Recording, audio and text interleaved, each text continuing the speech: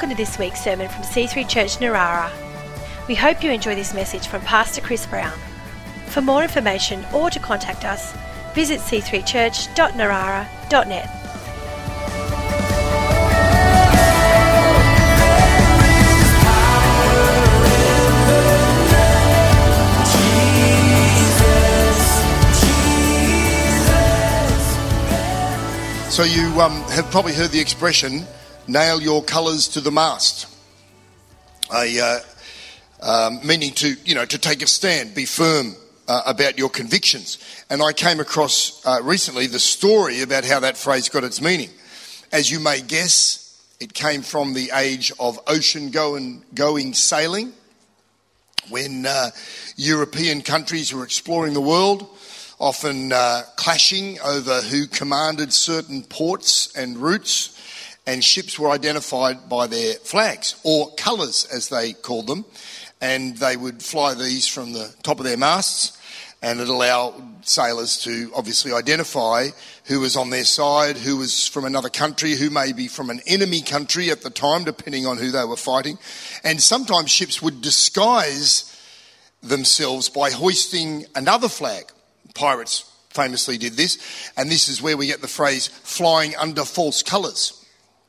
Because they'd try and trick the enemy, they'd get close to them, and in the last minute they would switch around and reveal who they were and attack, and that's where we get the phrase showing your true colours from. But to nailing your colours to the mast, in 1798, the British Royal Navy fought against the Dutch.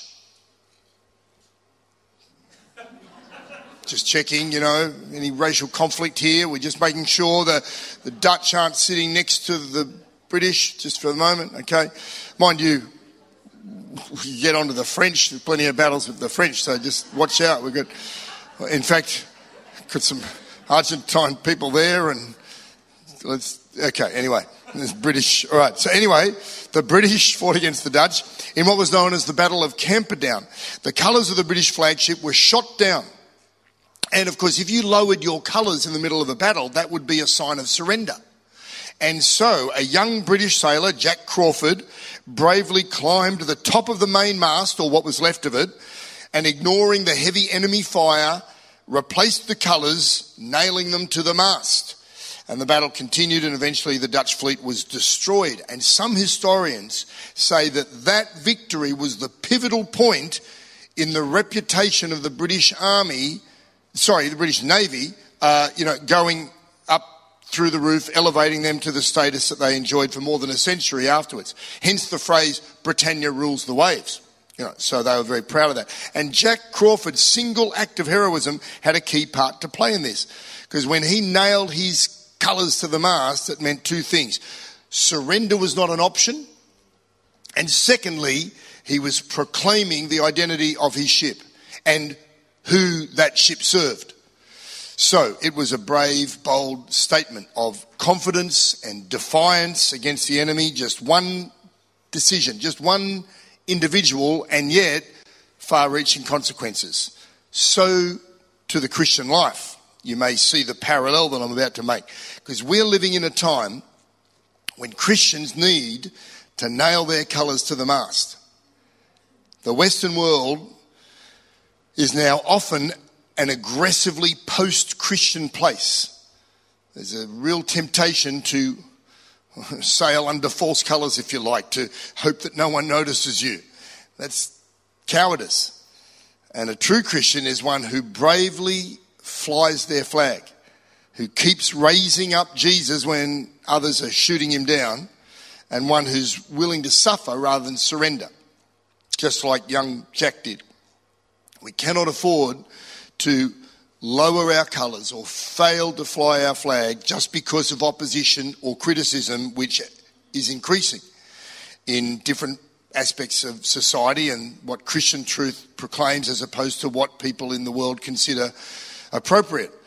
And so it's never been more important than now for Christians to stand up for what they believe and to point people to God's truth, not just my truth.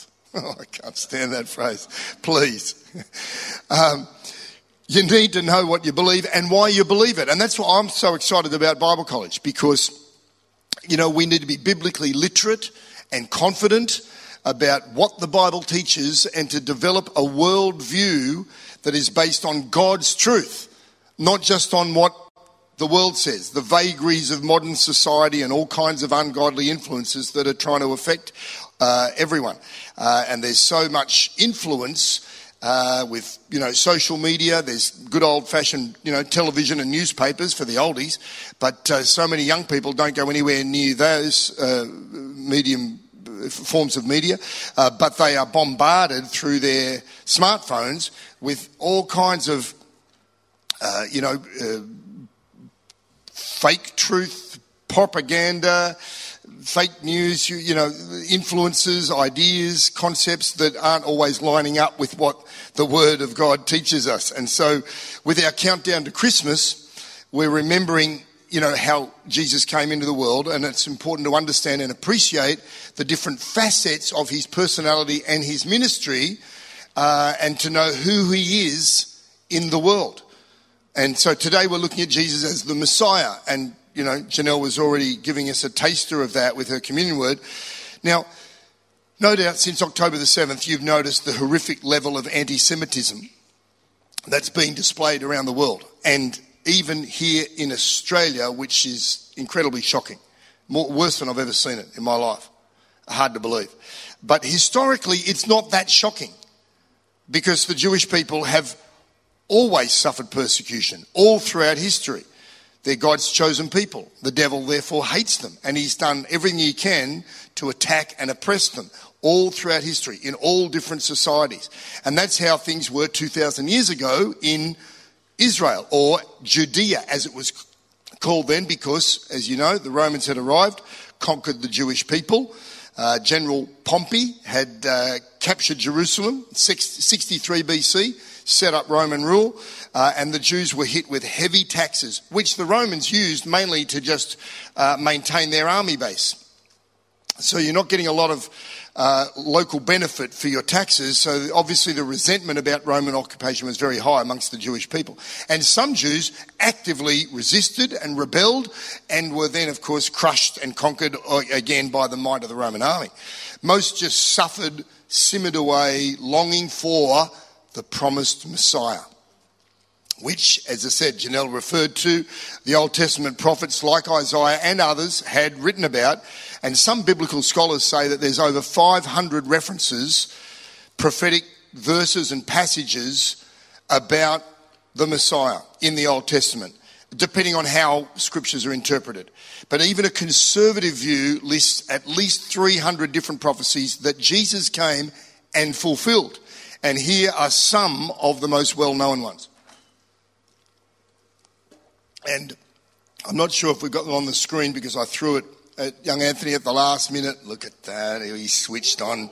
Isn't it weird how when I was young, old people knew things. And if you're young, you would go to your father, can you help me fix my push bike, motorbike? How do you do this? And things have flipped. Since technology arrived, I don't know what you call it before the 80s, we called that technology, but modern technology, now it's like, who's the youngest person I can find to fix this thing, Something doesn't work, it's like, don't ask an old person, unless they're, I'm a computer programmer. Yeah, well, you might have got your degree in 1975, so I think I'm still going with the 6-year-old who is just zipping away, fixing the app, solve it, So Anthony, who is, help me out here, how old's your nephew? 13. See, he's at that perfect age.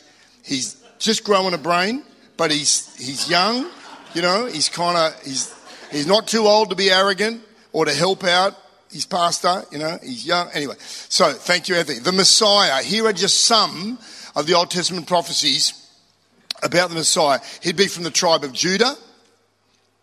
He would be, and there's scriptural references for these, it's in Genesis. He'd be a descendant of King David, there it is. He would be a king, Isaiah 11. He would be born in Bethlehem, Micah 5 verse 2. I mean, that's pretty specific, right? What about the next one? Born to a virgin. How's that going to work? It's there, Isaiah 7. I don't know what people thought of that. But it's there, it's in the Bible. He would arrive before the destruction of the temple, which occurred in AD 70. Very well-known historical fact. The Romans says they had enough of all the insurrections and they just obliterated the temple. He would present himself, how's this one? Riding on a donkey. That's in Zechariah 9 verse 9. He would be tormented, tortured and killed. Psalm 22, amongst other passages, talks about that in a prophetic way. And there's others. He would be a perfect sacrifice. Thank you, Anthony. Last minute. Right? Look at that. He would be a perfect sacrifice. He'd be a priest in the order of Melchizedek, etc., etc. All this to say Jesus is the Messiah because he did fulfill all of those prophecies. But what does it mean? What did it mean for the people back then? What does it mean for us today? I'm glad you asked. So let's start by looking at the name. Messiah comes from the Hebrew word, derived from a verb meaning to anoint with oil. So Messiah literally means the anointed one.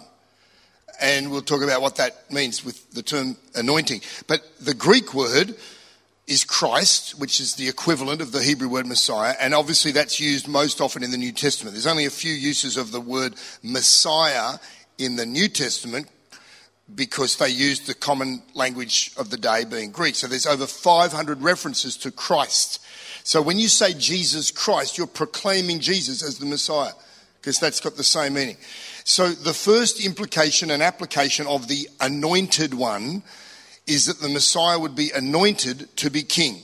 In other words, some oil would be used to anoint sometimes priests, prophets, special appointments of people, but certainly kings. They would get some oil, they would put it on their forehead, and they would say, by doing this, we are proclaiming this person to be king. And of course, the Messiah would be the great king, the king of kings, that would deliver God's people. But the way Jesus appeared on earth was a real problem for a lot of people, wasn't it? Because they were looking for someone who would bring the revolution. Flippin' Romans, we've had enough. And they wanted radical political or cultural change. They wanted a warrior king. They wanted to bring in the military. They want to throw off the shackles of the Roman occupation. Instead, what do they get? A baby born to a chippy in the back of a pub. You know, not a position of influence, no fanfare, no elevated, position in society. And as Jesus grew up, it didn't get any easier because he deliberately presented himself in a very humble way, didn't he? It didn't fit the normal narrative of being a king, because he wanted people to understand that his kingdom wasn't geographical, it wasn't cultural, it wasn't political, it was spiritual. It was eternal. It was a different kind of kingdom. And that's why he hung out with all kinds of people from all different walks of life. The sinners, as the religious people, talked about at the time. The tax collectors, the ones that were in cohorts with the Romans, Jewish people, but taking taxes from their own people and getting a cut and sending it off to the Romans. And Jesus hung out with these people. Prostitutes, people that, were considered the dregs of society. Jesus had no problem hanging out with them. And so that just freaked people's brains out. And the way he got around. He walked around on foot with this ragtag bunch of disciples, followers. They weren't graduates from theological seminary. Didn't say cemetery, But that's sometimes the dig that people have with, highbrow intellectual study, if it's, of the Bible without the right spirit. And there would have been that Pharisaical influence for some of those Pharisees and, well-educated people in the word, but missing the spirit, missing the Messiah in front of them. And so he didn't hang out with those people. And, he arrived in Jerusalem on a donkey. That's like a head of state arriving in Sydney, and there's the big motorcade of black Beamers or Mercedes already, and he just walks straight past them and gets an Uber with some bloke and his bomby old 20-year-old Commodore. And off he goes. It's like we're all waiting, got security, and it's like, what? It's like that would be... Or imagine a tradie on his way to site, and he's driving his bomby old Hilux. There's tools in the cab. The floor's covered in smelly old iced coffee cartons. There's sweaty gym clothes. Maybe there's a mouldy wetsuit from that surf a month ago after work. And this is not a hypothetical situation. Okay, yeah, there's a bit of accuracy to this. I know. I've got tradies in the family. In fact, if you just go out to the car park afterwards, exhibit A, B and C, I think there'll be a few there.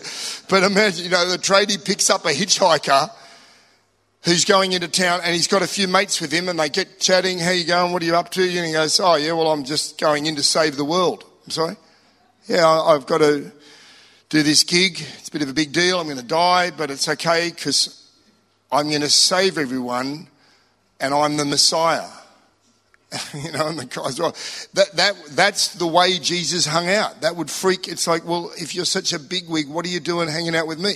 And so this is how Jesus rolled, as they say, because he wanted to educate people as to what his kingdom really looked like and who he was as a king and the heart of a king, and not just pomp and ceremony and pride, but humility and service, even to his servants. Yeah? It's amazing, isn't it? And so he wanted to redefine what Messiah looked like. He even said in John 18, it's recorded, John 18, verse 36, my kingdom is not of this world. And so some people got it. Some people got it even when they didn't see him grow up and teach and see him do miracles and heal people, like the Magi, the wise men at Christmas. They cottoned on, they got it, they came from another country and they were wise. They demonstrated their wisdom by honouring and worshipping Jesus even when he was a baby. So they caught it in the spirit. And then look at Luke chapter 2. Here's this wonderful passage about an old bloke who recognised Jesus, again, as a baby, being the Messiah. Luke 2 verse 25, it says, at that time there was a man in Jerusalem named Simeon. He was righteous and devout and was eagerly waiting for the Messiah to come and rescue Israel. The Holy Spirit was upon him and had revealed to him that he would not die until he had seen the Lord's Messiah. That day the Spirit led him to the temple. That's interesting, isn't it? So when Mary and Joseph came to present the baby Jesus to the Lord as the law required, Simeon was there. He took the child in his arms and praised God, saying, Sovereign Lord, now let your servant die in peace, as you have promised. I've seen your salvation, which you have prepared for all the people. He is a light to reveal God to the nations. He is the glory of your people, Israel. Jesus' parents were amazed at what was being said about him.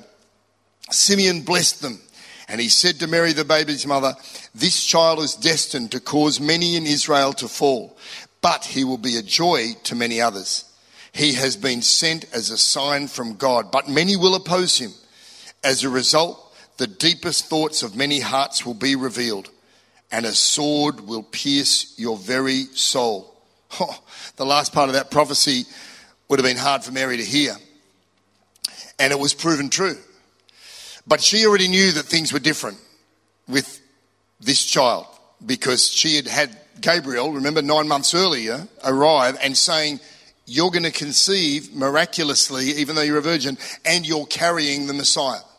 So she already knew what was going down. And in fact, in that passage, if I think you go back a chapter in Luke 1, you see Gabriel and he says to Mary, and his kingdom will never end. So in other words, he's going to be a king. And that's exactly what Simeon prophesied. What a great moment for that old bloke. It's nothing like going to church. Being led by the Spirit, I'm going to church. What if he had missed? What if he'd gone, oh yeah, but the replay of the cricket's on, Or my mates are ringing up and saying, come on, let's do some barefoot bowls. And, Jacko's only got a few days left, so you better get down there because he's getting on a bit. And, there's so many, I was saying this earlier, so many different things you could be doing. And yet, bam, there he is in the house of God on that day. Oh, wow. I know of a pastor who had handed the leadership of the church over, and he would still song lead. This is in Sydney. He was 92 years old, and he would occasionally song lead. They'd get him up at the beginning of the service, old-time Pentecostal, and he'd be like, come on, saints, come on, sing the song. And he's song leading. Oh, here you go. There's the microphone, and he sat down and died on the front row. Bam, that's the way to go. Oh, actually, I'm feeling a little... here, Byron, quick. I think that's the way to go out. Or I think it's Kenneth Hagin talks about his grandmother, might have been his mother or his grandmother, and she said, I'm going home today. And everyone thought, oh, she's getting senile. She thinks she's going back to, North Carolina or whatever. And she said, I want everyone to come and say goodbye. I'm going home. And I thought, oh, Gran, you're not going anywhere. Well, sure enough, she said goodbye to everyone and then plonk, just fell asleep in her chair. She knew it was time to go home. I love it. So, that's Simeon. There we go. He went home, died, I don't know, maybe even that afternoon. Darling, I've seen the Messiah. What's that? Darling, I told you I've seen... Boom. There he's gone. So, Jesus is king, yeah? The Messiah is the king. And Ruth's going to preach more about King of Kings next week and what that looks like. But notice the other aspect of being anointed. Jesus was anointed for ministry, right? And so if you scroll down or flip over to Luke chapter 4, you see how the anointed one refers to service or ministry or a calling for God, and Jesus fulfilled that. Look at Luke 4:16. Jesus went to Nazareth, where he had been brought up. Oh, I'm reading from the NIV. Is it too late for you to change that? Anyway, I'm going to read from the NIV, so that's going to maybe appear a bit different, but listen, the phraseology is just a little better in here in the NIV. So he had been brought up in there. On the Sabbath day, he went into the synagogue, as was his custom. He stood up to read, and the scroll of the prophet Isaiah was handed to him. Unrolling it, he found the place where it is written, verse 18 of Luke 4, the Spirit of the Lord is upon me, because he has anointed me to proclaim good news to the poor. He has sent me to proclaim freedom for the prisoners and recovery of sight to the blind, to set the oppressed free, to proclaim the year of the Lord's favour. Then he rolled up the scroll, gave it back to the attendant and sat down. The eyes of everyone in the synagogue were fastened on him. He began by saying to them, today this scripture is fulfilled in your hearing. Talk about a mic drop moment. I wonder if he just scroll dropped. Boom, just read today. Because they've heard that. Oh, we've heard the Bible, And he reads it there and he just goes, today this scripture is fulfilled in your hearing. Boom. I just wonder. Because, that is Isaiah 61, right? So this is another fulfillment of Old Testament prophecy about the Messiah. And just notice the different aspects of how the ministry of Jesus fulfilled what was prophesied about. Firstly, the Holy Spirit is upon him. The Holy Spirit brings the anointing. So you can define anointing, I think, as an enabling ability. The Holy Spirit helping someone to do something that in the natural realm they can't do, but with supernatural assistance they can do it. So we've got this weird dynamic with Jesus. We can't fully understand it because the Trinity, Father, Son, Holy Spirit, Jesus is 100% God, and yet he's 100% man. And so he needed the Holy Spirit's anointing. He needed the Father's instructions. So, there's this three persons, as I said, Trinity's hard to get our brains around completely, but there's certainly this dynamic going on where they're all working together. The point being, if Jesus relied on the Holy Spirit, how much more do we need to? Yes? To rely on his presence, his power, his fruits, his gifts, his guidance, his anointing. And so you pray for that, for your work, for your marriage, for whatever you're doing. God, anoint me. In other words, help me beyond my natural. It's like oil in a machine. And you run it without oil and it's just going to seize that engine eventually. You might get there for a while. But then oil, it makes it so much better. It lubricates the process. And that's exactly how the Holy Spirit anoints. And that's the next part. It says Jesus was anointed to bring good news. So we call it the gospel. It's the best news anyone could ever hear, isn't it? That in spite of our sin, God still loves us and has made a way possible for us to come back into a relationship with him. To be forgiven, saved, set free from sin and its effects, and to have a home in eternity in heaven. That is like the very best news you can ever hear. Listen, if you like to watch the news or listen to the news or read the news because you want to stay informed, I get it. I do the same. But every now and then I just go, whoa, whoa, whoa. That's enough. You want to make sure that you are getting more of the good news than the bad news. That you are not overwhelmed by the stress, the worry, the anger about the idiots that are saying that or that stupid, and why is that country and what are they and how are they, and you can just get full of injustice or worry or fear. You go to the gospel, you read the Bible, and you digest more of the good news than you're getting the bad news in, yeah? So you're not getting depressed or anxious. Notice also the good news is for the poor. Jesus he says, I'm going, he's anointed me to proclaim good news to the poor. Well, who are the poor? You know, in the Beatitudes, Jesus said, blessed are the poor in spirit. And in the NLT version, it says, blessed are the poor in spirit, those who realise their need for God. Doesn't that say it well? It's like poor in spirit. You think, oh, what do you mean poor? I'm not poor. I live in Australia. Okay, we get it. But we're all poor in spirit.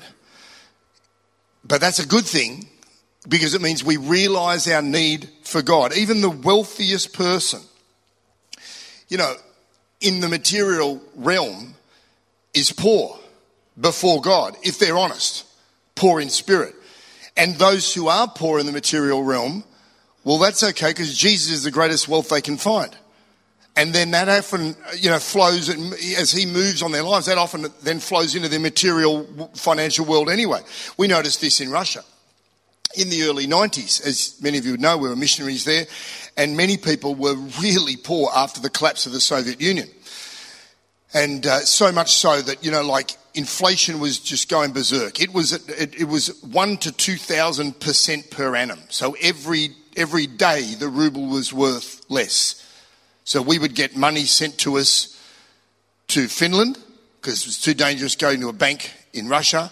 We'd drive over the border. We'd take some money out of the bank in Finland. We'd bring it back in US dollars. We'd stash it in the car, in the kids' nappy bags and under the seat and all different places like that in different amounts. We'd bring it back. We'd stash it in different parts of our apartment. And every couple of days, I would go out and change a few dollars into rubles. And every few days, it was fine for us because we were getting hard currency, US dollars. But the locals, like the government employees, and most people were government employees. I mean, everybody was a government employee under communism, and then we're only talking about a few months afterwards, so hardly anyone's...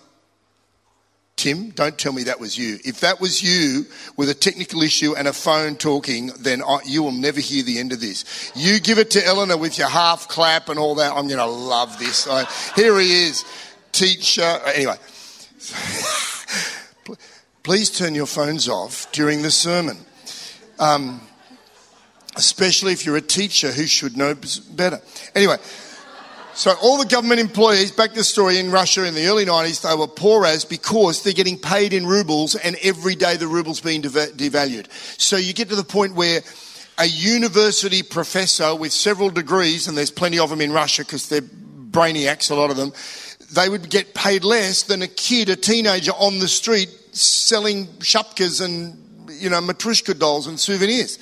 And so you would find university professors then scratching around, you know, selling souvenirs, or people selling their stuff, just standing there selling their lamp, or you know. So people were they're very poor, they were struggling, and yet many who were poor were suddenly rich because they discovered Jesus.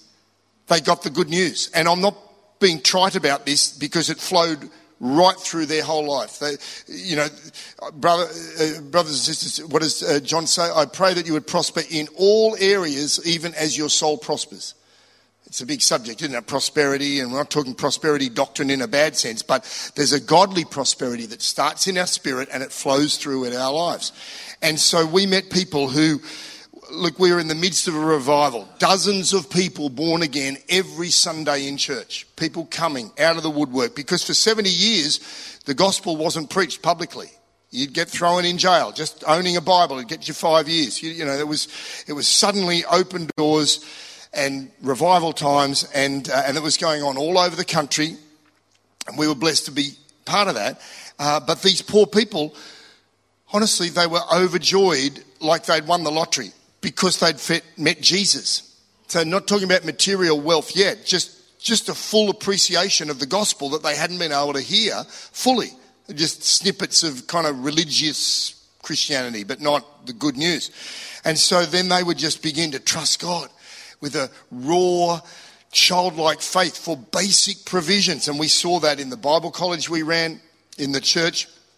And I was thinking the other day of this one woman, Irina, of course. Most women's name was Irina at the time. If you're in doubt and praying for someone, you just say Irina, right? Yeah. It was amazing how many of them were Irinas.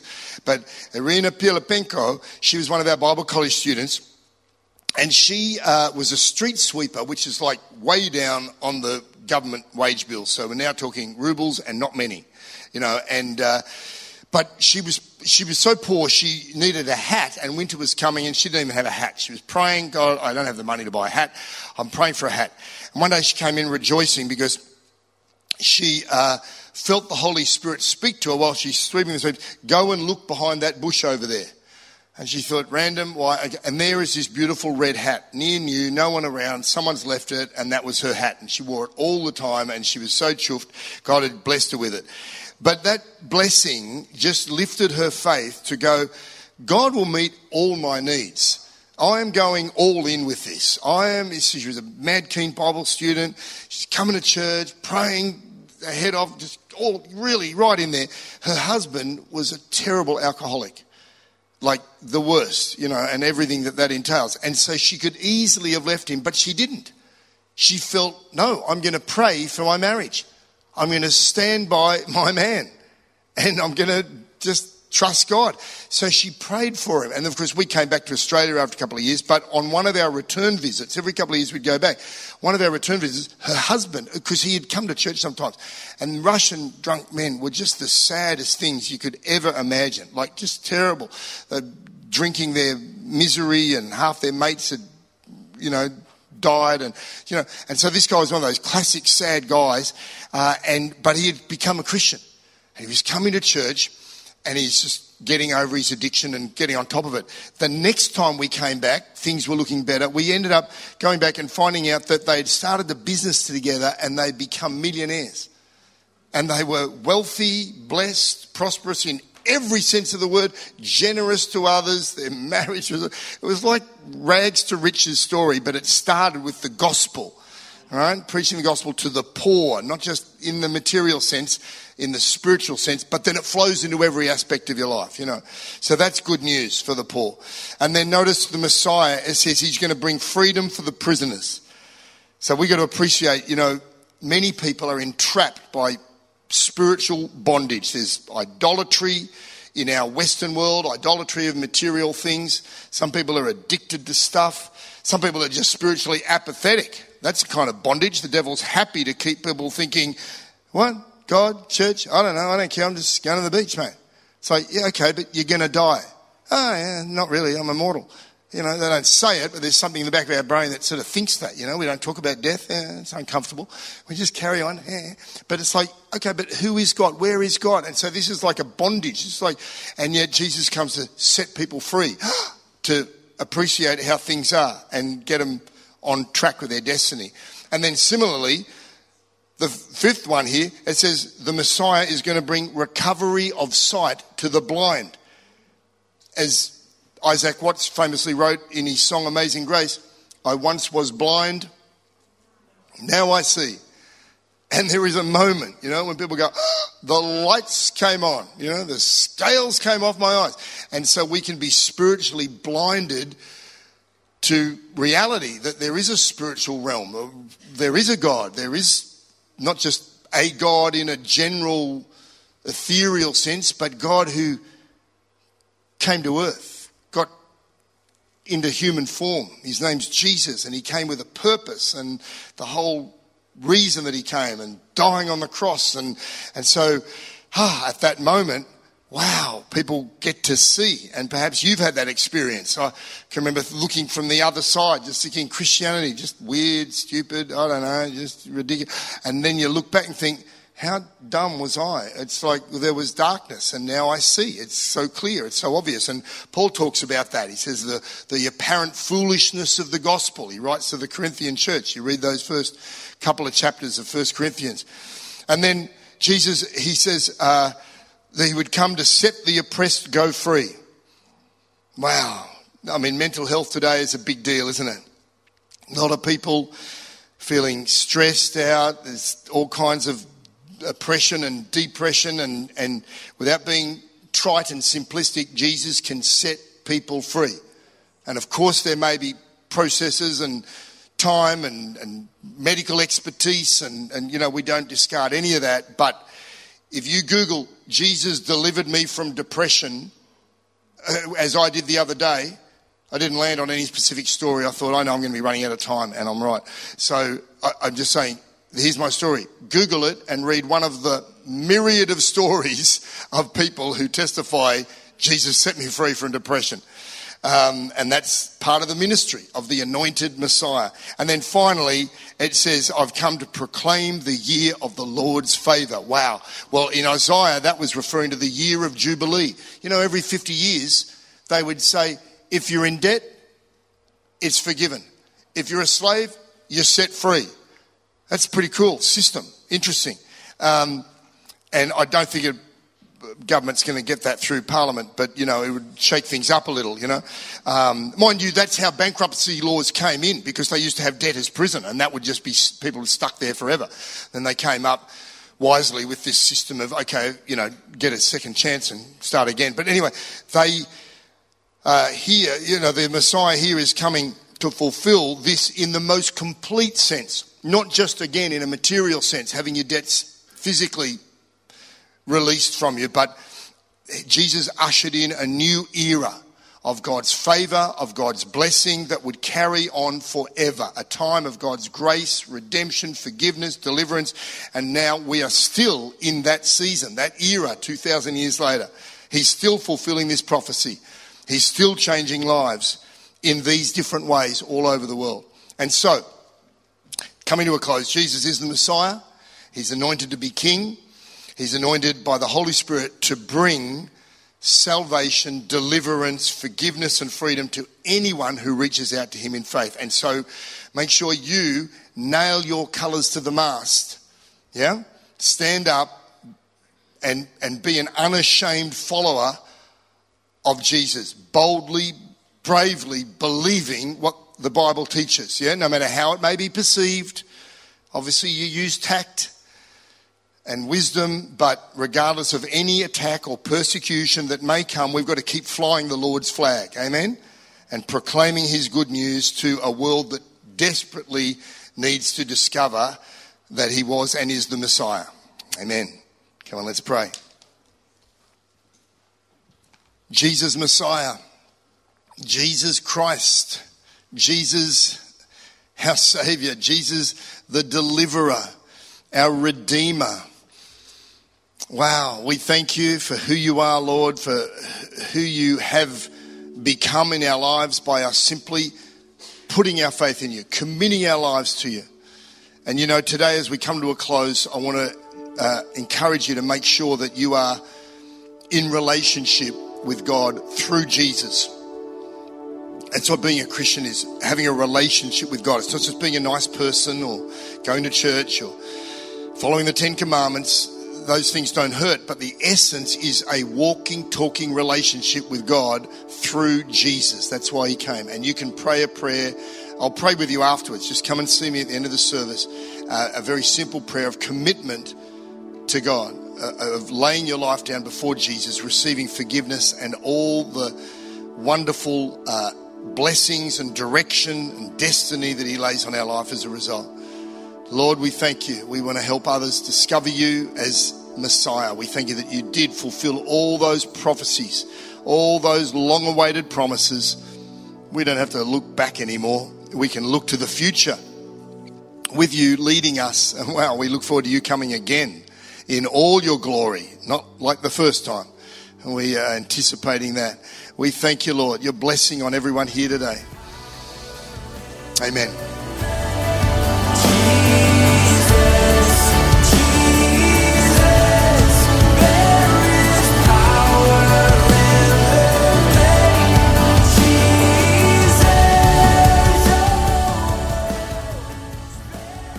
We hope you've enjoyed this week's sermon. For more information or to contact us, visit c3church.narara.net.